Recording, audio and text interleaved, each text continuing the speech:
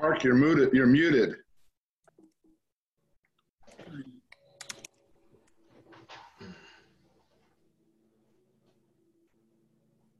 Welcome to another edition of the Best Business Minds, where we interview business leaders and academics that write thought-provoking books. Please allow me to introduce you to our two sponsors. Matt Butler, President CEO of Compass Clover Solutions. Matt. Mark, thanks. And good afternoon, everyone. Most of us are visual learners, and that's why YouTube searches for how-to videos have grown 70% year over year. Learning how to fix things is much easier if you can see them. That's why we created our proprietary visual imaging process to help you see for the first time how your current processes are actually causing your problems, which makes them much easier to solve. We'll work with your internal subject matter experts, helping them to clearly see how to improve efficiency, increase sales, and most importantly, increase profits. We're so confident in our process that we're always willing to take our compensation as a portion of your savings and increase profits. So if you want to reduce organizational stress and improve your competitive position, give us a call. Thank you. Thank you very much, Matt. John Custer, partner of Custer & Custer. John. Thanks, Mark. We are a family-owned law firm located outside Philadelphia. We work with entrepreneurs and family-owned businesses that range in size from startup to lower middle market. We provide services ranging from incorporation, employment, and buy-sell agreements to vendor contracts and buying and selling businesses. There's no cost to tell us about your needs, and depending on the project, we can quote you a flat rate. So please feel free to contact us with any questions you might have at custerandcuster.com. John, thank you very much. Well, today's guest is someone that everybody in the venture world around the world knows. The Draper family has been impacting the world's economy since his grandfather, Tim's grandfather, General William H. Draper, founded Silicon Valley's very first venture capital fund, along with running the economic portion of the Marshall Plan for both Japan and Germany. He was also the first ambassador to NATO, started Planned Parenthood, and worked with Chairman Mao to develop the one-child policy.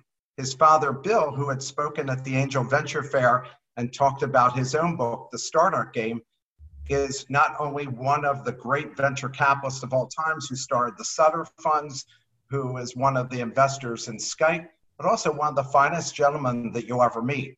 Tim, we're so pleased to have you today, and look forward to hearing what you have to think about the world of venture capital, and to also talk about your book, The Startup Hero.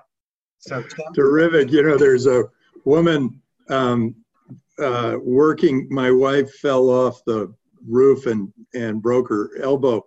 And there's a woman working on her physical therapy, and she's reading my book. The physical therapist is reading my book. She felt like, hey, this is a great, she read it before she met me, which is funny because I wouldn't think a physical therapist would benefit from it, but it turns out she's really enjoying it. Go ahead, try my book. I think, thanks for that introduction.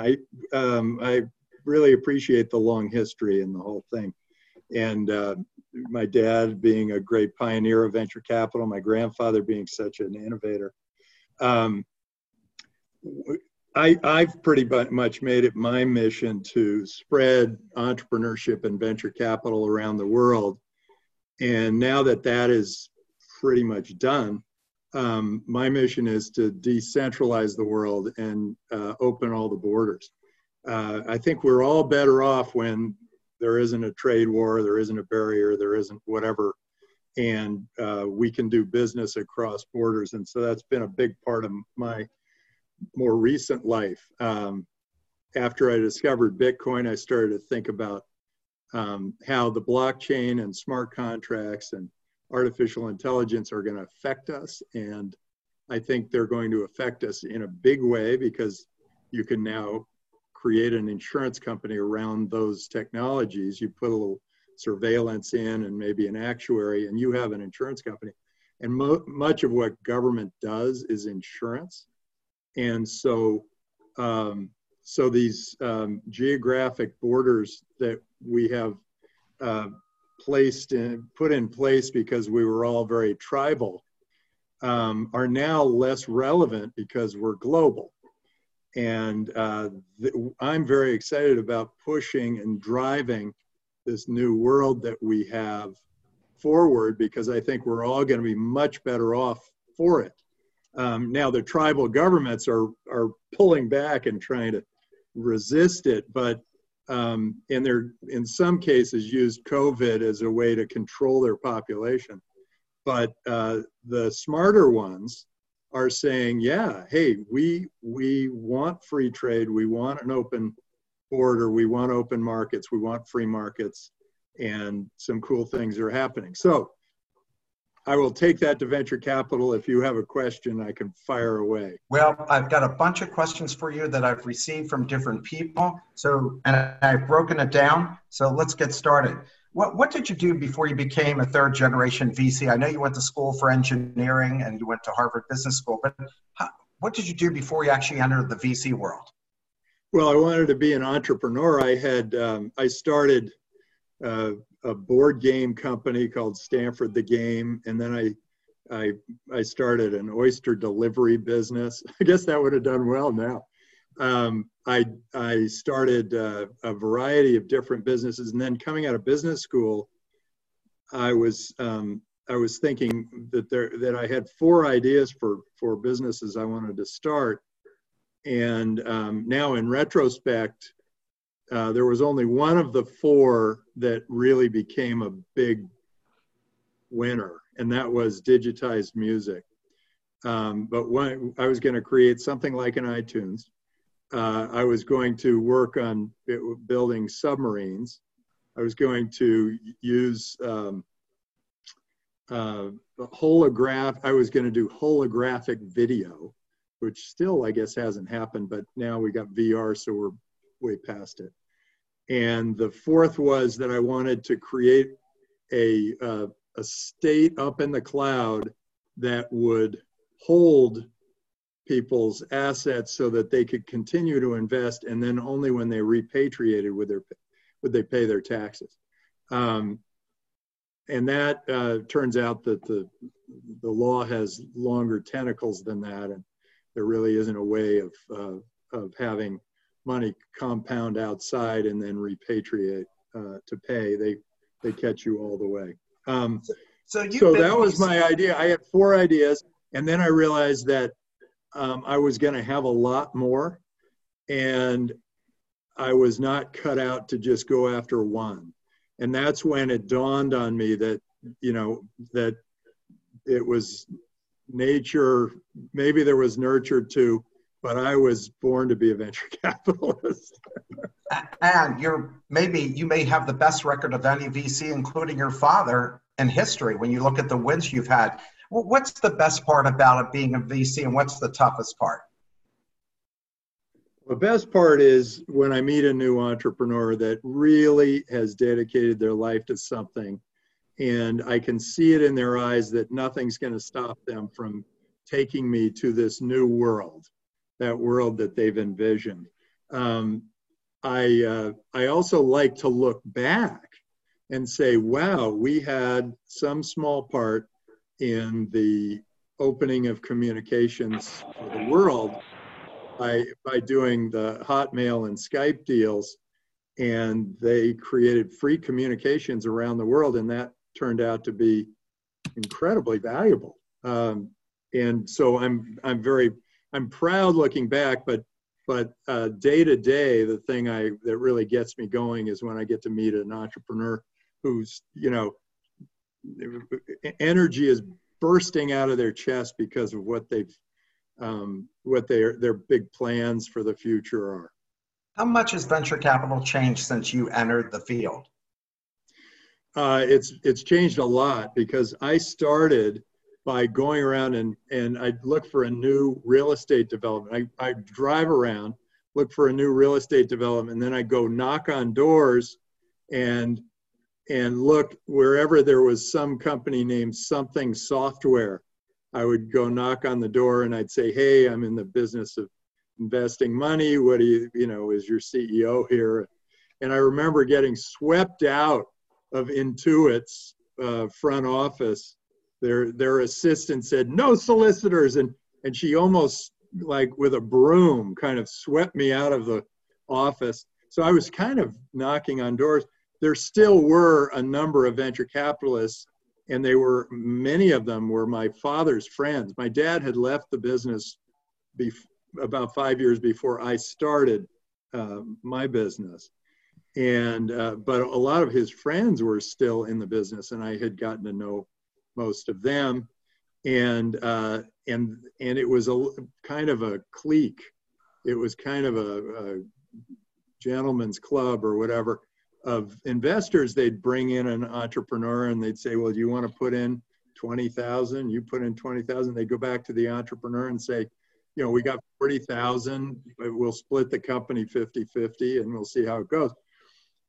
Well, now venture capital has spread so far and so wide, and the basics are that you back people that you think might have a great future, and you back businesses where you think that the company can make money. You back technologies that you think are sustainable, and so that turns out it's not that hard to just be someone who looks at those three things. And so as a result, we've had a huge influx of new venture capitalists, and it's been really good for all the entrepreneurs out there. They've been able to raise money for whatever vision or mission they have. But the other changes are that we're paying a lot higher prices for these entrepreneurs. And although I've got to say that ends up being very cyclical. It doesn't stay high, it doesn't stay low.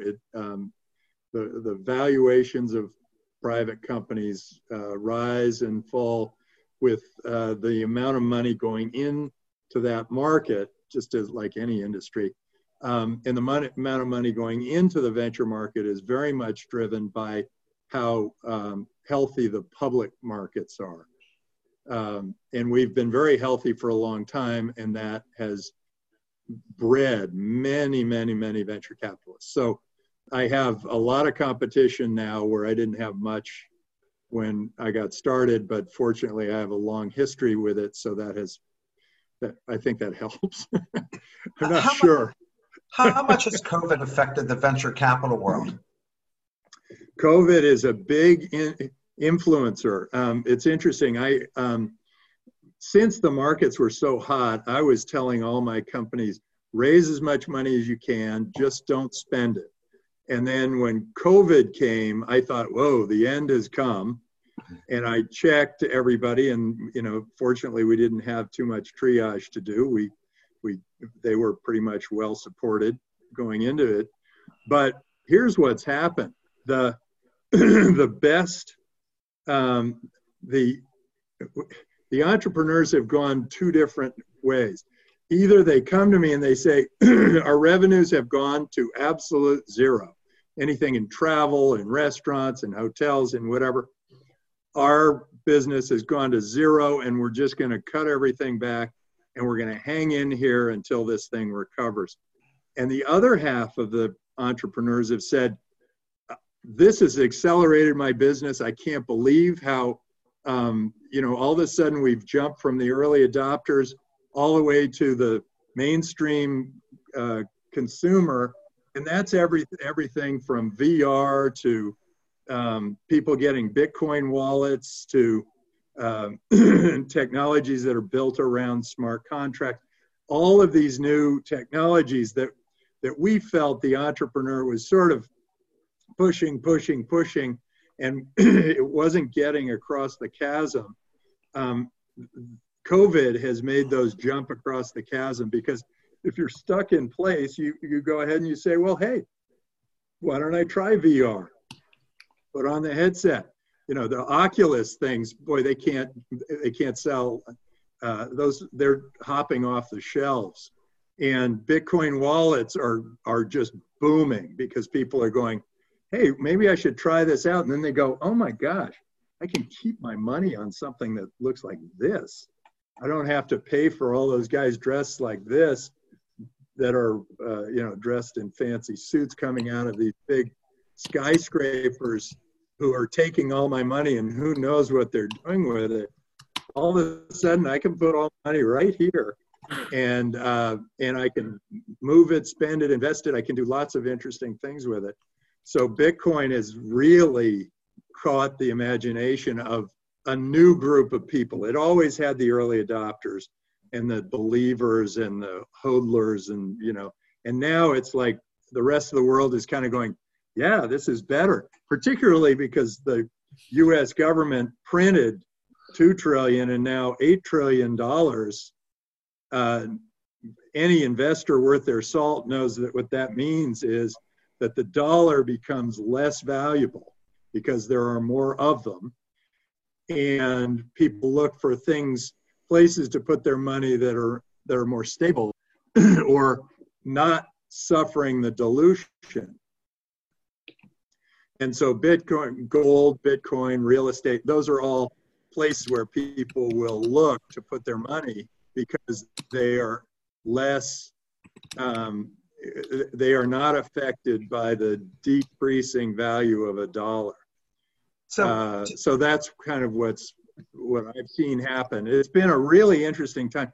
Oh, and venture capitalists with a lot of experience are still in the business going forward, and venture capitalists that sort of just arrived, if they hadn't raised a fund recently, they are shoring up their portfolios, trying to keep them, as many companies in business as they can. So it does feel as though entrepreneurs have fewer options right now than they did before, and the valuations have dropped significantly. That's what I wanted to know, is how much does valuations drop? When you're looking at an entrepreneur's pitching to you, what kind of haircut are they taking? The way I can describe it is that a Series A company is now taking a seed valuation. A seed company is having trouble getting any money at all.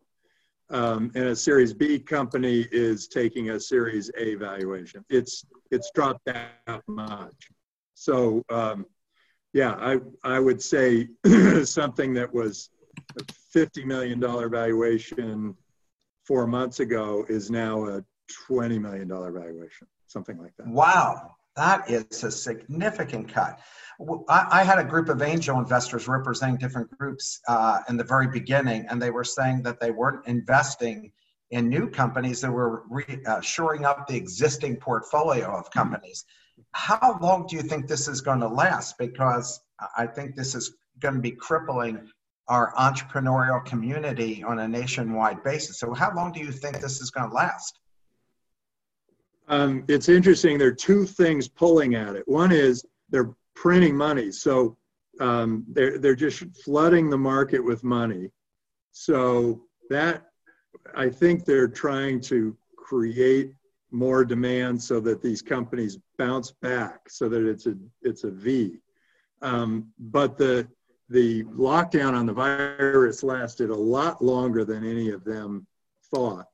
And so we are in a much tougher spot than just being able to print money to make these things come back. I think, many companies are out of business for good, that's it.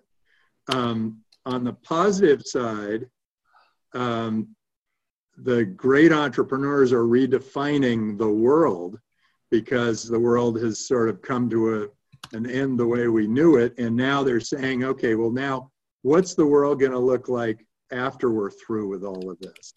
When we're ripping the masks off and we're hugging each other again. I think that those entrepreneurs will redefine the world, and that's where the next $1 trillion businesses are going to come from. It's the people who are pulling up right now, look at the world and saying, it's going this way, I can guide it toward this, and it can end up being something extraordinary. Another thing that's happened is 36 million people in the US, and probably 10 times that many worldwide, are unemployed. This is tragic, and I see a dystopian world and a utopian world coming from that. The dystopian world is that everybody starts relying on the government for everything.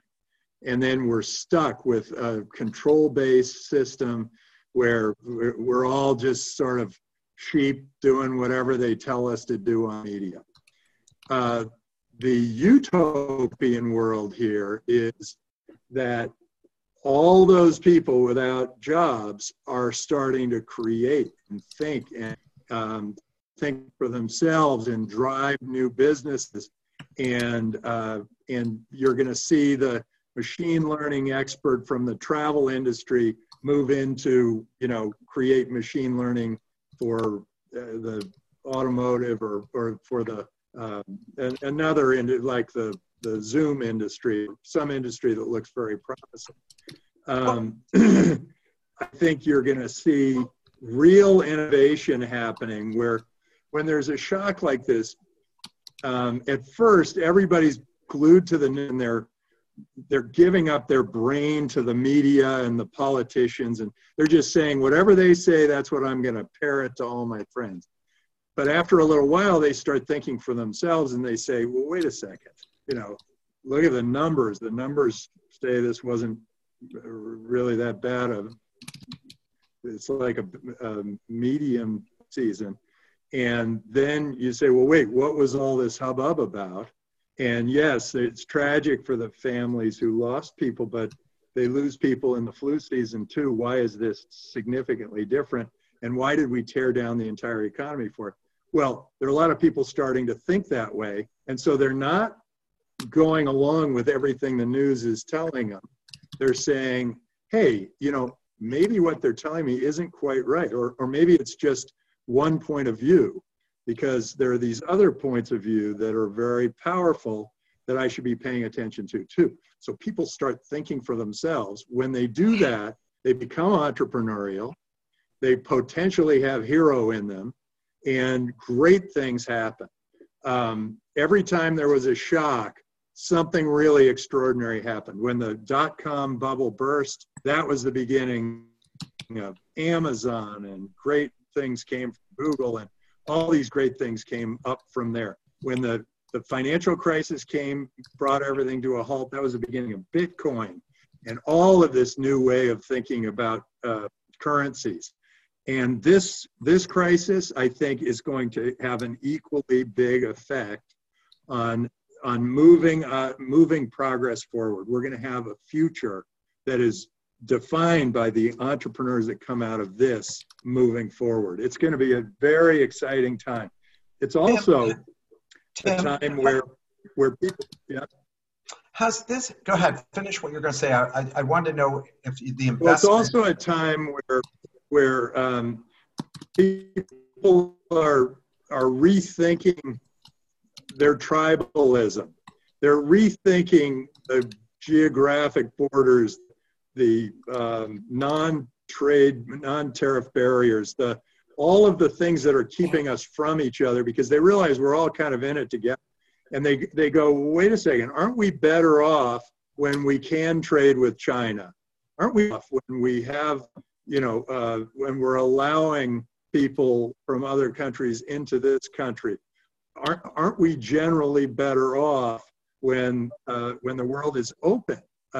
And I think people are recognizing that, and then they're saying, well, wait a second, why do we still have currencies that are tied to geographic territories when we've got these new currencies that are global and transparent and open?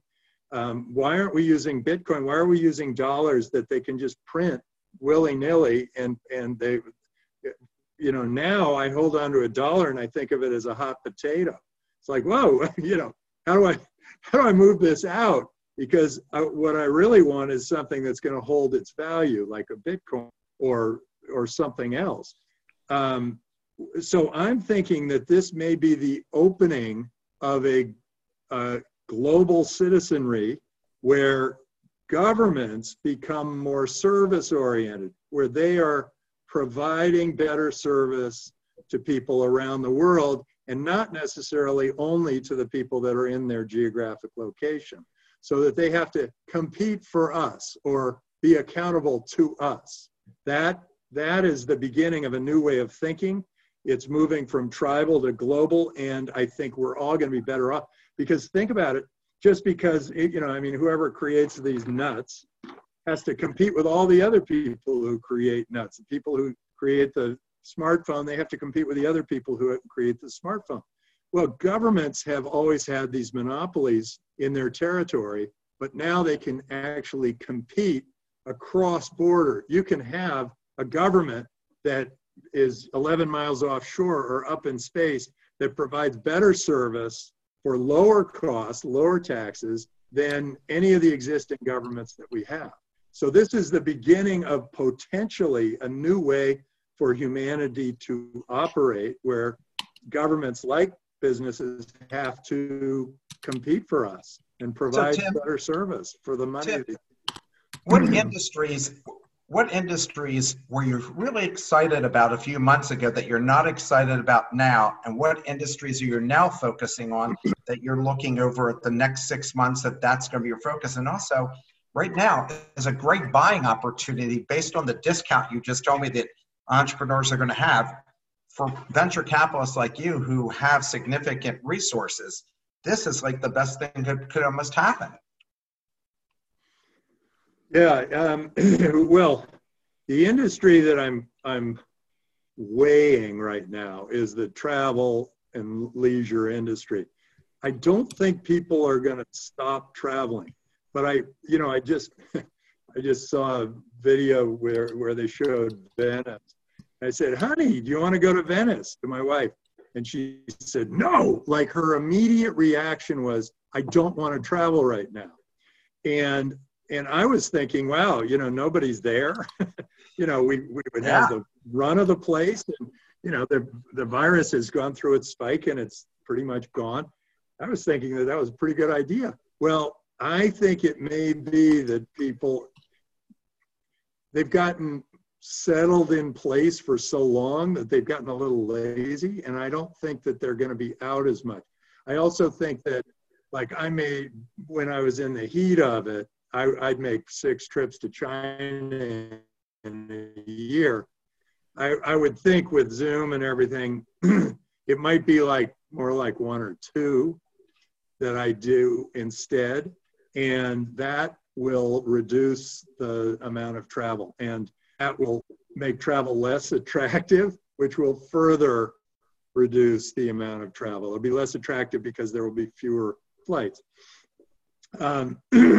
So I think travel, that's the one where I thought, hey, this is going to be great for years and years to come because the world's opening up.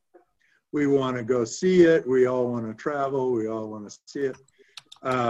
Now, I think that's going to take a while to come back. I think before and after the virus, I thought banking is probably running right about at its all-time peak forever, because I think within a year or two, all the same services that a bank provides are going to be provided through Bitcoin and other cryptocurrencies, and people will not want, if you're given the choice between a currency that's tied to political forces and one that has a limited amount or is governed by its owners, like Tez, you are going to have a real, that choice will weigh on the side of the, away from the banks. They will not do well. So I think banks and insurance companies are going to be changed forever. And because I think I can create an insurance company with a smart contract, an actuary, and some surveillance. And I don't need a bunch of lawyers telling my client that they aren't going to get paid their claims. And I don't need, somebody, a collection agency making sure I get my premiums paid. I can actually do that all automatically on the blockchain. And if your house fell down, we're going to see it from the satellite. If the winds blew at 120 miles an hour through your street, yes, we will believe that your car turned over in that storm. I think we have an opportunity to change insurance, change banking, change government, and then healthcare. Healthcare has taken an enormous leap through COVID, because what everybody's recognized is that it's the dry labs that are making all the difference. The wet labs are years and years away. The dry labs are all using computational chemistry, looking at the disease, running lots of simulations against it, and then clicking and saying, okay, let's try this. And that's going to change the whole nature of healthcare. And that's the therapeutics. The diagnostics were already being changed with a company called Cloud Medics that just uses data, and they are outperforming the average doctor already in diagnosing illnesses. And when combined with a doctor, they do even better. And that's all using medical records. But if you start adding things like your genetic history and your blood test results and your Fitbit results and the airplane seat you sat on and where you lived and who your good friends are and all of that data, no doctor could ask enough questions to compile all of that data and then make a diagnosis. And so I think we're going to see healthcare going through major changes, and that's going to be driven by some of these great entrepreneurs. So healthcare, insurance, government, banking, these are the biggest industries in the world. You know, the internet affected communications, information, taxis, hotels. Those are big industries, but they weren't the $1 trillion industries. These are the $1 trillion industries. So I'm very excited as a venture investor to fund companies that are going after those $1 trillion industries. So what's the profile and skill set of the great entrepreneur going forward? What kind of skill set are they going to need to navigate this changing world? Now, I got to believe that this pandemic is not going to be the first one we're going to see, that these things are going to be more frequent now. Well, let's hope not. I don't put that into the universe. Well, I think every great entrepreneur has to have persistence. There's a company called Nantero that does nano memory and nanotech memory, and they've been 20 or 30 years in the process, and now finally it's starting to be something that really matters to everyone in the world. That's going to be a big win, but it took a long time. I think entrepreneurs have to have that perseverance, that drive, that determination to go very far and to, I always ask the question, why are you doing this, to the entrepreneurs? Because if they ask, I'm doing it to make money, or I'm doing it to make you money, sometimes they're very clever, doing it to make you money, those aren't good enough, because when things get tough, they bail. They're the rats leaving the sinking ship. But when things are good, when an entrepreneur is a true entrepreneur, whether it's good or bad, they are in it for the long haul. They're going to stick it out. They're going to just drive this business. They're such believers. They just have to make it work. And eventually most of them do. Most companies, startups that we back that go out of business, we're usually like a month to 6 months going out of business too early, because their customers were just coming. So you got to be able to live, just stay alive, keep your company alive. And that may mean you have to let people go now so you can hire them back later. It may mean that you need to raise more money than you thought you did. It may mean that this is the most important thing, you need to make your customer your source of money. because venture capitalists can be very fickle, and during a time like this, they may be long gone. And you've got to figure out how your happy customer is going to pay you. And once that starts happening, then you don't have to rely on the financial markets to get your money. So all those things, I think, are going to be very important for entrepreneurs in the next 3 or 4 years. What's the common mistakes entrepreneurs make when they're presenting to you?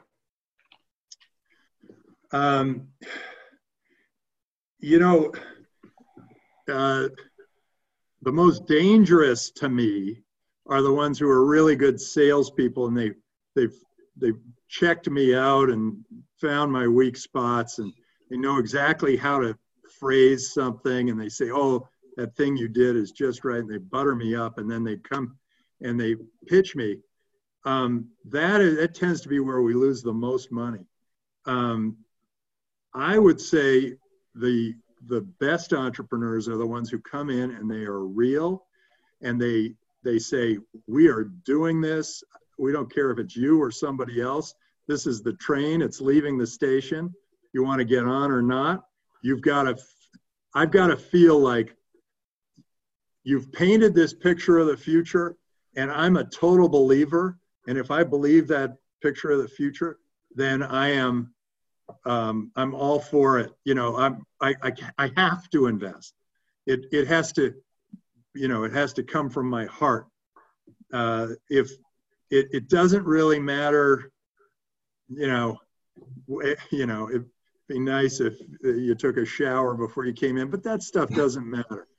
It's more important to just have that real belief and that real passion that says, I am going to do this. And then the companies that made us the most money, it's really weird. They all said the same words. I am going to delight my customer. And they said it just spewed out of them. And that ended up being Skype and Baidu and Tesla. And I mean, it ended up being some of our biggest winners where people said they wanted to delight their customer. So having a vision and then having that love for the customer, I think those are the two things that really can make it happen. And we can see it. I mean, I get pitched every day, all day, somewhere between 8 and 15 times a day. I meet entrepreneurs. Well, it's less likely that you'll be able to bamboozle me than it was maybe when I was just getting going. But if you're really into it, Marvel magazines, I will read it. That, right? If I send you some Marvel comic books, I get money from you. I love Marvel comics. You know that. I read that in your Startup Hero book. So, Tim, the ones that you did invest in and they didn't work out, did you learn anything from that? Yeah, and the things that usually go wrong are usually, sometimes they just spend the money too fast. They think, oh, I raised money, so now I can go spend it. Whenever you raise money as an entrepreneur, you got to think of it as your war chest. You put it away. You just say, great, we raised that money. And then the other thing, so a lot of them just spent too much money too fast, because if you do, then you've got lots of people working for you. And then when things get tough, you got to let them all go. Or the ones who say, I'm never going to let them go, then they run right into a wall and it's just a huge disaster. The other things that can go wrong are as if both the founders want to be CEO, and we can spot this if they both come into the meeting and they talk over each other instead of waiting for each other to talk and having good respect for each other. And then we've had occasionally it's been science that is just too early for the market. So that has been a problem, where we got all excited about what the science could do, and the scientists were sort of looking at our money as if it were a grant rather than an investment. And that's happened to us a few times. And then really good salespeople will oversell us, and we'll fund them. And then they start thinking that we're their source of money, and so they just keep selling us. And at some point we go, that's enough, and that's the end of the business. The best ones are just like, hey, this is what I've done all my life. This is exactly what I want to do. And we think we can wedge into this market and grow and grow and grow. And if we do, this is going to be a really big business. And that's where we really get our best results. What's the future for women entrepreneurs? I mean, I've seen more and more of them coming along, but how do you feel about them as investors? How much of your portfolio is invested in women? Where are they figuring? What's the future? Yeah, we've got women in the founding team, about 40 or 50% of our companies now. Wow. And it's really because the women who are starting businesses now are pretty unique. At Draper University, we said, hey, we're open for business. We're starting this school. It's for heroes. Come be a hero. Come be a great entrepreneur, and we're going to help you get there. Only about 12 or 13% of the people who applied were women, but the women who applied were extraordinary. We've done some things to make it so that it's more like 40% women there, because it doesn't make sense to have a school that's 88% men. It gets a little crazy, actually. But we're real believers in the idea that an entrepreneur looks at the world differently. The women who are starting businesses clearly are looking at the world in a new way. My guess is that it's rare, but some might have had mothers that were entrepreneurs too. Probably none of them had grandmothers who were entrepreneurs. So the role models were not there. So these are unique people doing unique things, and whatever part of the team they are, they always add a lot to a team. And when the woman is the sole driving force behind the entrepreneurial venture, that can be really powerful. Generally, they're good managers because they're willing to subvert their own egos and let everybody else thrive around them. They have, I've been backing women for many years now. Uniquely, I don't think there are very many venture capitalists who did look at it that way. And the other thing is that if you're backing a woman, you've got to make sure that she has it in her mind that she is going to take over the world with this business. Not that it's just going to make some money and then she can have a nice lifestyle. And that is, it's more often that the man says, I'm going to go take over the world, than it is the woman. And the woman, to be a great entrepreneur, you kind of have to say, I'm not quitting until this is a $200 billion business. It's got to be in their heart and soul. It's too important for them. Nothing's going to stop them, and they're just going to drive it home. So that's what I look for in the women entrepreneurs. How do you encourage them to apply to Draper University? What's your outreach to get these women? Well, we've done a lot of interesting things. We did the Draper startup competition at Smith College, and now that's the biggest female business plan competition in the world. So we started something that's kind of a big deal now. Now it had to be virtual this year, but whatever. We did make a big impact there. We also did a great. We worked out a great thing with the Saudi government, and we had about 100 students from Saudi come to Draper University. They come from all over the world. We've had 1,200 students, and they've come from 86 different countries. and they've gone off to start 350 companies, and those companies have become great things. Well, it's interesting. The Saudis are really opening up, and 78% of those 100 Saudis were women. Wow. They want to be, they're saying, entrepreneurship is my ticket. I am going to control my own destiny. I am going to make something great happen. And those Saudi women are extraordinary. I have, I could go on and on. This show isn't long enough for me to tell some of the stories of what these Saudi women were willing to, fall on their sword about. But that, I think, Muslim women in general are starting to be freed up, and they are becoming incredibly entrepreneurial.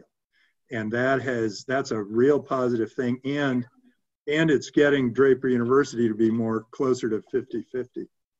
So I want to talk about global entrepreneurship.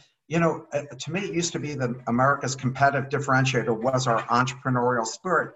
But now the statistics are showing over the last 5 to 10 years, the number of new companies being started and entrepreneurs is actually going in reverse. I thought it for sure when people were talking about all these schools offering classes in entrepreneurship. So why is Americans developing less companies, and what countries are really hotbeds that we're competing against?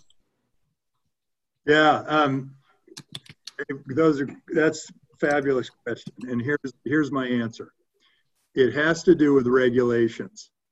If we're stuck in a country with a bunch of regulations, those regulations affect everything from the $200 billion business down to the business with a woman, a man, and a dog. That's wrong-headed. If you want entrepreneurship, you want people to be able to take chances. You want them to be able to experiment and explore and try things without being slapped down the moment they start something. We had the SEC came down. There were two guys who started some business that was going to be a new way of like betting on these companies and whatever. And all of a sudden the SEC comes and slaps them with a fine, knocks them out of business, and they don't even get to see how it might have worked. The SEC also came down very hard on, but it wasn't the SEC as much, the lawyers' interpretation of the regulations. Okay, we had the crypto world by the tail. First Switzerland had it, and then they overregulated, and then we had it. We had a big opportunity. Well, all of a sudden, we start saying, no, you've got to comply with these 80-year-old rules, the 33 Act and the 40 Act. You got to comply with these 80-year-old rules in when you're looking at this new crypto world. Well, what that meant was the entire market for airdrops disappears. It's no longer in the US. No one in the US can do an airdrop because they've made it illegal because of some interpretation, some law from 1933. So we're stuck, and these regulations, they pile on top of each other in the US. It's not like they're, and the lawyers look at them and say, well, yeah, it worked that way, and so it has to work that way. So then they kind of mesh it together, and then we have a double heavy regulation, and then another one comes in and it's quadruple, and all those regulations send a bad message to an entrepreneur. They say, don't start it here. They say, don't start your business in the US because we're going to regulate you out of existence. And that definitely happened with this crypto world. My gosh, this crypto world is going to make and break all sorts of companies. China got all cramped down. They made Bitcoin illegal, and Japan said, Bitcoin's a national currency in Japan. Well, all of a sudden, all the entrepreneurs migrate to Japan because They move out of China and they go to Japan because they say, hey, there's a much more friendly environment for me, for what I'm trying to do. I think regulators need to let stuff happen and let a few, a few buildings burn. People have to kind of be brave again. This has to be land of the free, home of the brave. They got to be brave again. They got to be willing to take a risk on something and before they slap some regulation down on it. So what countries are really promising right now? Well, I would have said China until they got President Xi, who decided he was going to be the dictator and everything is his now. And it's all under his control. They've lost a lot of their entrepreneurial spirit. Today, I would say, this is weird, but Europe and India. And I'll tell you why Europe. India, because it's the Wild West and it's so exciting. And so many of the young people went through engineering as their education that they're coming up with all sorts of interesting things in India. Europe used to control the world and they used to run the world and everything was fine. And then they had that was when they were the kings of the world. And then they had the wine and cheese generation. And that's when they put in all their regulations. And now there's this like entrepreneurial undertone that's kind of going, we don't run the world anymore. We got to do something about it. And so I think that something's coming in Europe, both East and Western Europe. What It's not Russia, it's not China. It looks like Macron is doing something in France. Oh God, that's such a mess. But I'm thinking of Sweden. Sweden, they made it through this virus pretty much unscathed. I mean, they had deaths and it was roughly the same as most of the other European countries, but they didn't shut down their business. I mean, that's going to attract entrepreneurs from all over Europe. They're going to say, wow, they believe in us. They believe in business. And then I think, the UK is going to have some sort of resurgence because they've been so crushed by this Brexit thing and the pound falling and stuff. They will probably have a resurgence. They've always had a lot of great innovation coming out of there. France always baffles me. And the Southern European countries, well, I can't say that. I'll pick them out. Greece and Italy have been so, I don't know, I'd say poorly run or whatever, it's socialist run for so long that there is no incentive for the young people to go out and build a business and build a life there. They're just kind of holding on with all the old people. And so they're all trying to emigrate out. Portugal's been really good. So I think they're emigrating to Portugal because Portugal's been encouraging entrepreneurship. They know that that's important. They know that light touch regulations end up making for a great environment for entrepreneurs. Malta has taken the whole crypto world. They took Binance went from China, where they were declared illegal, to Singapore, where Singapore added a whole bunch of regulations to them, to Malta, where they said, sure, we'll take you. There has been a rise of the small country, because if you're the president of a small country, you're looking and you're saying, how do I fight above my weight class? And one way to do that is to simplify and deregulate and encourage entrepreneurship in your country. And the other way to do it is to compete outside of your country. So Estonia, for instance, has this e-governance program where they the Prime Minister of Estonia came to Draper University and he spoke and he said, by instituting digital signatures, I saved 2% of the GDP. And then I did digital voting and all the young people started to vote. Then I did digital identity and the crime rate went down, the business climate improved. And then I did this virtual residency card. And now there are about 150,000 residents, meaning they don't actually have to live in Estonia. They're not Estonian citizens, but they can do business anywhere in the EU. They can set up a bank account, buy real estate. They can do any number of things as virtual residents. Well, to me, that means that they can start providing government services cross-border, and it doesn't have to be tied to a physical location. And since then, Malaysia has done a virtual residency program, and Kazakhstan is working on a virtual citizenship program to have Kazakhs all over the world. It'd be kind of fun because Kazakh means free.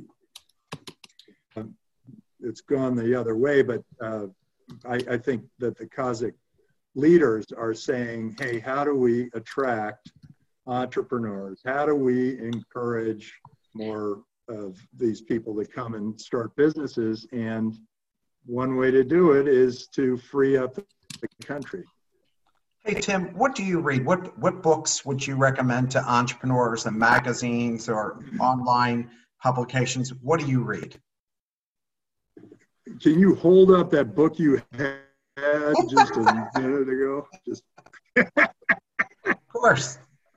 There you go. How to Be the Startup Hero. Yeah. By Tim Draper. And my dad's book's fantastic too, which you should also read. Yeah, the Startup Game. It's great.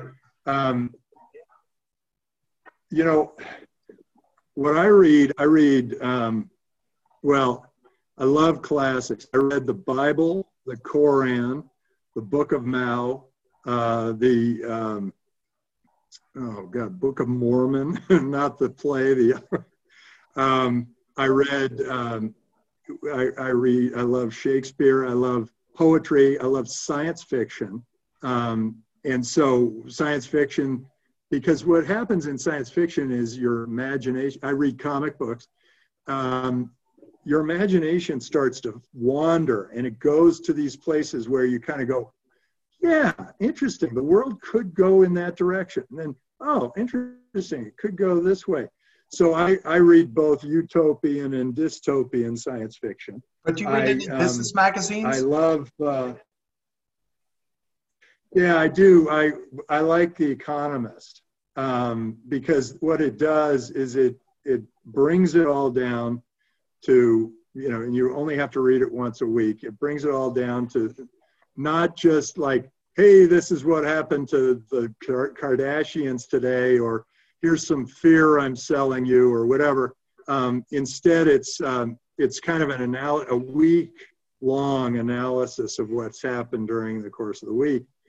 And then, of course, I read thousands and thousands of business plans. And do they come from all over the world? A view to what the future looks like. Huh? They come from all over the world, the plans you're reading? Oh, yeah, because we have the Draper Venture Network spans 24 relationships in 48 different cities around the world. And I've actually made investments in, I believe, 60 countries around the world. So when you make a new investment in a new country, the word gets out and you start seeing more deals from that country. In fact, almost any airport in the world, if I walked through almost any airport in the world, well, before this COVID thing, I would get 2 or 3 business plans just from walking from one side to the other. Wow. How long do you give an entrepreneur to present to you? When somebody gets a chance to actually get in front of you, how long do they get? That varies. I mean, if they've just cornered me at the airport, it's usually like 30 seconds, but I can usually get the gist of it in about 10 minutes. I usually give, if they come into the office, I usually give them about 30 minutes, 20 or 30 minutes. And then I might, if I am still peppering them with questions, we'll go over. I don't like meetings to go too long because I want to get to the meat of it as quickly as possible and get through, how are you going to make money? What do you do? What's the future look like? How do the big companies respond to this when it becomes successful? Why are you doing it? Those kinds of questions I go through. And I can usually get through those in about 10, 15 minutes. And then there are always questions that are specific to the company and follow-ups and how does it work and why, who's this person? What do they do? Those kinds of questions and what's your background? How so does those are the somebody questions get to you, you Tim? should expect. And one of the I'm entrepreneurs. Tim at draper.vc. The best way, Tim at draper.vc. It's my email address. But don't send me spam or you'll be off forever. Don't send me some promotional thing. All I want to see are business plans. Only business plans. So think it all through before you use this email address. Tim at draper.vc. So Tim, I got one more question for you. Should venture capital be taught in middle school, high school, college? Where should they start teaching entrepreneurship? When should people start learning that? Because I think it's a great foundation for everything. Yeah, both. I started BizWorld. My daughter, she was 9 years old, and she asked me, "Daddy, what do you do? Where do you go?" And rather than telling her right there, I created a simulation in her class where she liked friendship bracelets, and so we created a friendship bracelet manufacturing industry in her class. We broke everybody into teams of 6, and we did design day and manufacturing day, market day, and finance day, and all the way along they kept track of their money. And then at the very end, I explained, and we also had venture capitalists invest in those companies with fake money. And at the end, I explained how the venture capitalists had done, whether we had made money or lost money. And that was how I explained to my daughter how it worked. Well, it was a big success, so I did it for my son too, and then I made a video, and then I created a nonprofit, and that has been spreading around the world. It's called BizWorld, and we've, I think 600,000 people have now taken the course. It's a 4 or 5 day course, and the teachers love it.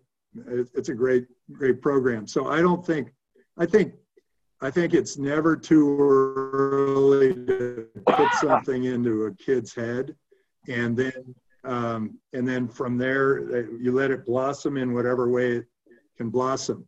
I would teach the 9-year-old pretty much everything I possibly could, because that's when they're a real sponge, and I would do it in all fields: business, poetry, science fiction.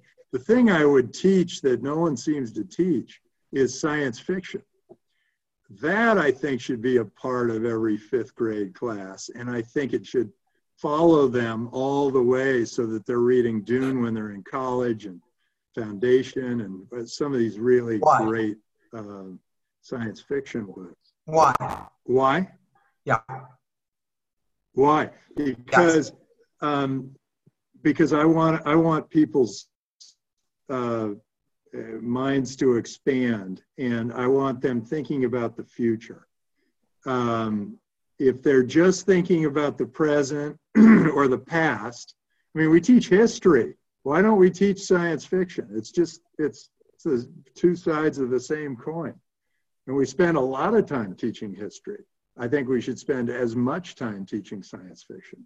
It gives people in fact, maybe more, because with science fiction. It is their future. What's their life going to look like going forward? And I think we need to do much better job of teaching money to students. I think they really need to know how money works. I don't think that's something you hide from your kids. You got to give them an allowance. You got to give them a job, mow the lawn, do the groceries, take the garbage out, whatever. Get money for it. Go to the toy store, get a toy. There has to be and then get them investing as soon as possible. All my kids, I think they were 7 or 8 years old on average. I started talking to them about investing, and now 3 are venture capitalists, and the 4th is very well versed in investments. I think it's a healthy thing people should learn, and then if everybody learned how to invest, we wouldn't have these stupid rules of the 33 Act and the 40 Act, because it would be buyer beware and everybody would understand it. But now we're like protecting ourselves from ourselves. And I don't think that's healthy. That's not healthy for any society. The best societies, the societies that become the healthiest and the most effective and the most progressive, the most progress happens there, those are the free societies. Those are the ones with the least regulation, the most can-do attitude, the ones that are brave and free. So Tim, do you have any last advice for the entrepreneurs who are listening to this? Yeah. First, put your business plan together and send it to me. We have a lot of ways to get you moving forward, get you further along. If you think you're too early at, apply to Draper University. Keep an eye out for Draper startup houses around the world. That's something that we've done. We've got these places where entrepreneurs can learn from each other, and they're very friendly to entrepreneurship. And then think through why you're doing it. Make sure that you're doing it for the right reasons. Picture the world if you are incredibly successful. If your business becomes this incredibly huge monster success, beyond a unicorn, a rhino, a fat unicorn, big, huge success. What does the world look like when you're done? And is that a world you want to live in? Is the world? And because that's the question I always ask. Before I write a check, I say, what's the world going to look like if this works? A lot of venture capitalists always tell you what all the risks are and all the problems. And the only thing I care about is, what if it works? How big does it get? And how important is it? And how good is it for the world? And you put all those things together, go for it. If you have answered all of those to your own satisfaction, go for it and don't let anything stop you. And if there's a regulatory body in one country that gives you a hard time, go to another country. Make them fight for you. You are way too important if you can answer positively to all those questions. And you also know how you're going to make money, because you are not going to make anybody happy if you're not making money. No great business was ever created without making money. They had to figure out some way of making money, because then if you make money, you can spread your business around the world. If you're just like always pulling money from other people so that you can, drill a well in the Congo, you're not doing nearly as much good for the world as, say, Google does by giving all that information to them on how to drill their own well. Think it all through before you jump. Do they send you a PowerPoint or a Word document business plan? What do they send you? Oh, whatever their favorite is. We'll read it in whatever form it comes. It could come, but just make sure you cut to the chase. Make sure you tell us right off the bat, here is what we do. This is why it makes money. This is why it's going to be important for the world, and this is why I am the right person to do it. You answer Should they those already be making money? No, they just have to know how they're going to make money. Excellent. Tim, thank you so much for taking the time to speak to us today. My pleasure, Mark. And You are please a tell your dad I great said hi. interviewer. You Oh, did thanks. a beautiful job. Thank you. You got Thank me you. going in all ways I didn't know I'd go. Well, I hope you put a house in Philadelphia. I should. Hey, I need a backup plan to California for sure. And we have all the colleges and universities here. We have 83 of them sitting right here, and nobody like you here. Ooh, I'd love to come. Well, I do go to Wharton once in a while to speak, and is Penn's there too, right? Yeah, right. That's Yeah. Wharton. Oh yeah, Penn is Wharton. What are the other two? Well, you've got Drexel, you have Temple, you have great schools here with great That's right. entrepreneurial programs with great right. kids. Great. I should get out there. Yeah, your dad was here. good He for thought you. you should have an office here in Philadelphia because he felt like nobody was here taking advantage of everything that was coming out of here. That's true. We need, you know what we need? We need some students to come to Draper University for our 5-week program so I can get to know them from Philadelphia, so I can get to know them and I can say, hey, maybe we need to set up a venture fund here in Philly. Do you have scholarships for our kids to come there? We do, but we think if you're really an entrepreneur, you can probably figure out how to get that money. And how much does that cost to come to Draper? Oh, it's $12,000 for the offline school. It's 5 weeks, or it's $500 for the online school. Excellent, excellent. Well, Tim, stay healthy. We look forward to, and maybe we can pick it up again and talk to you again in 6 months or so. All right. Stay brave and stay free, Mark. All right. Take care. Great seeing you. You too. Bye-bye. Bye-bye.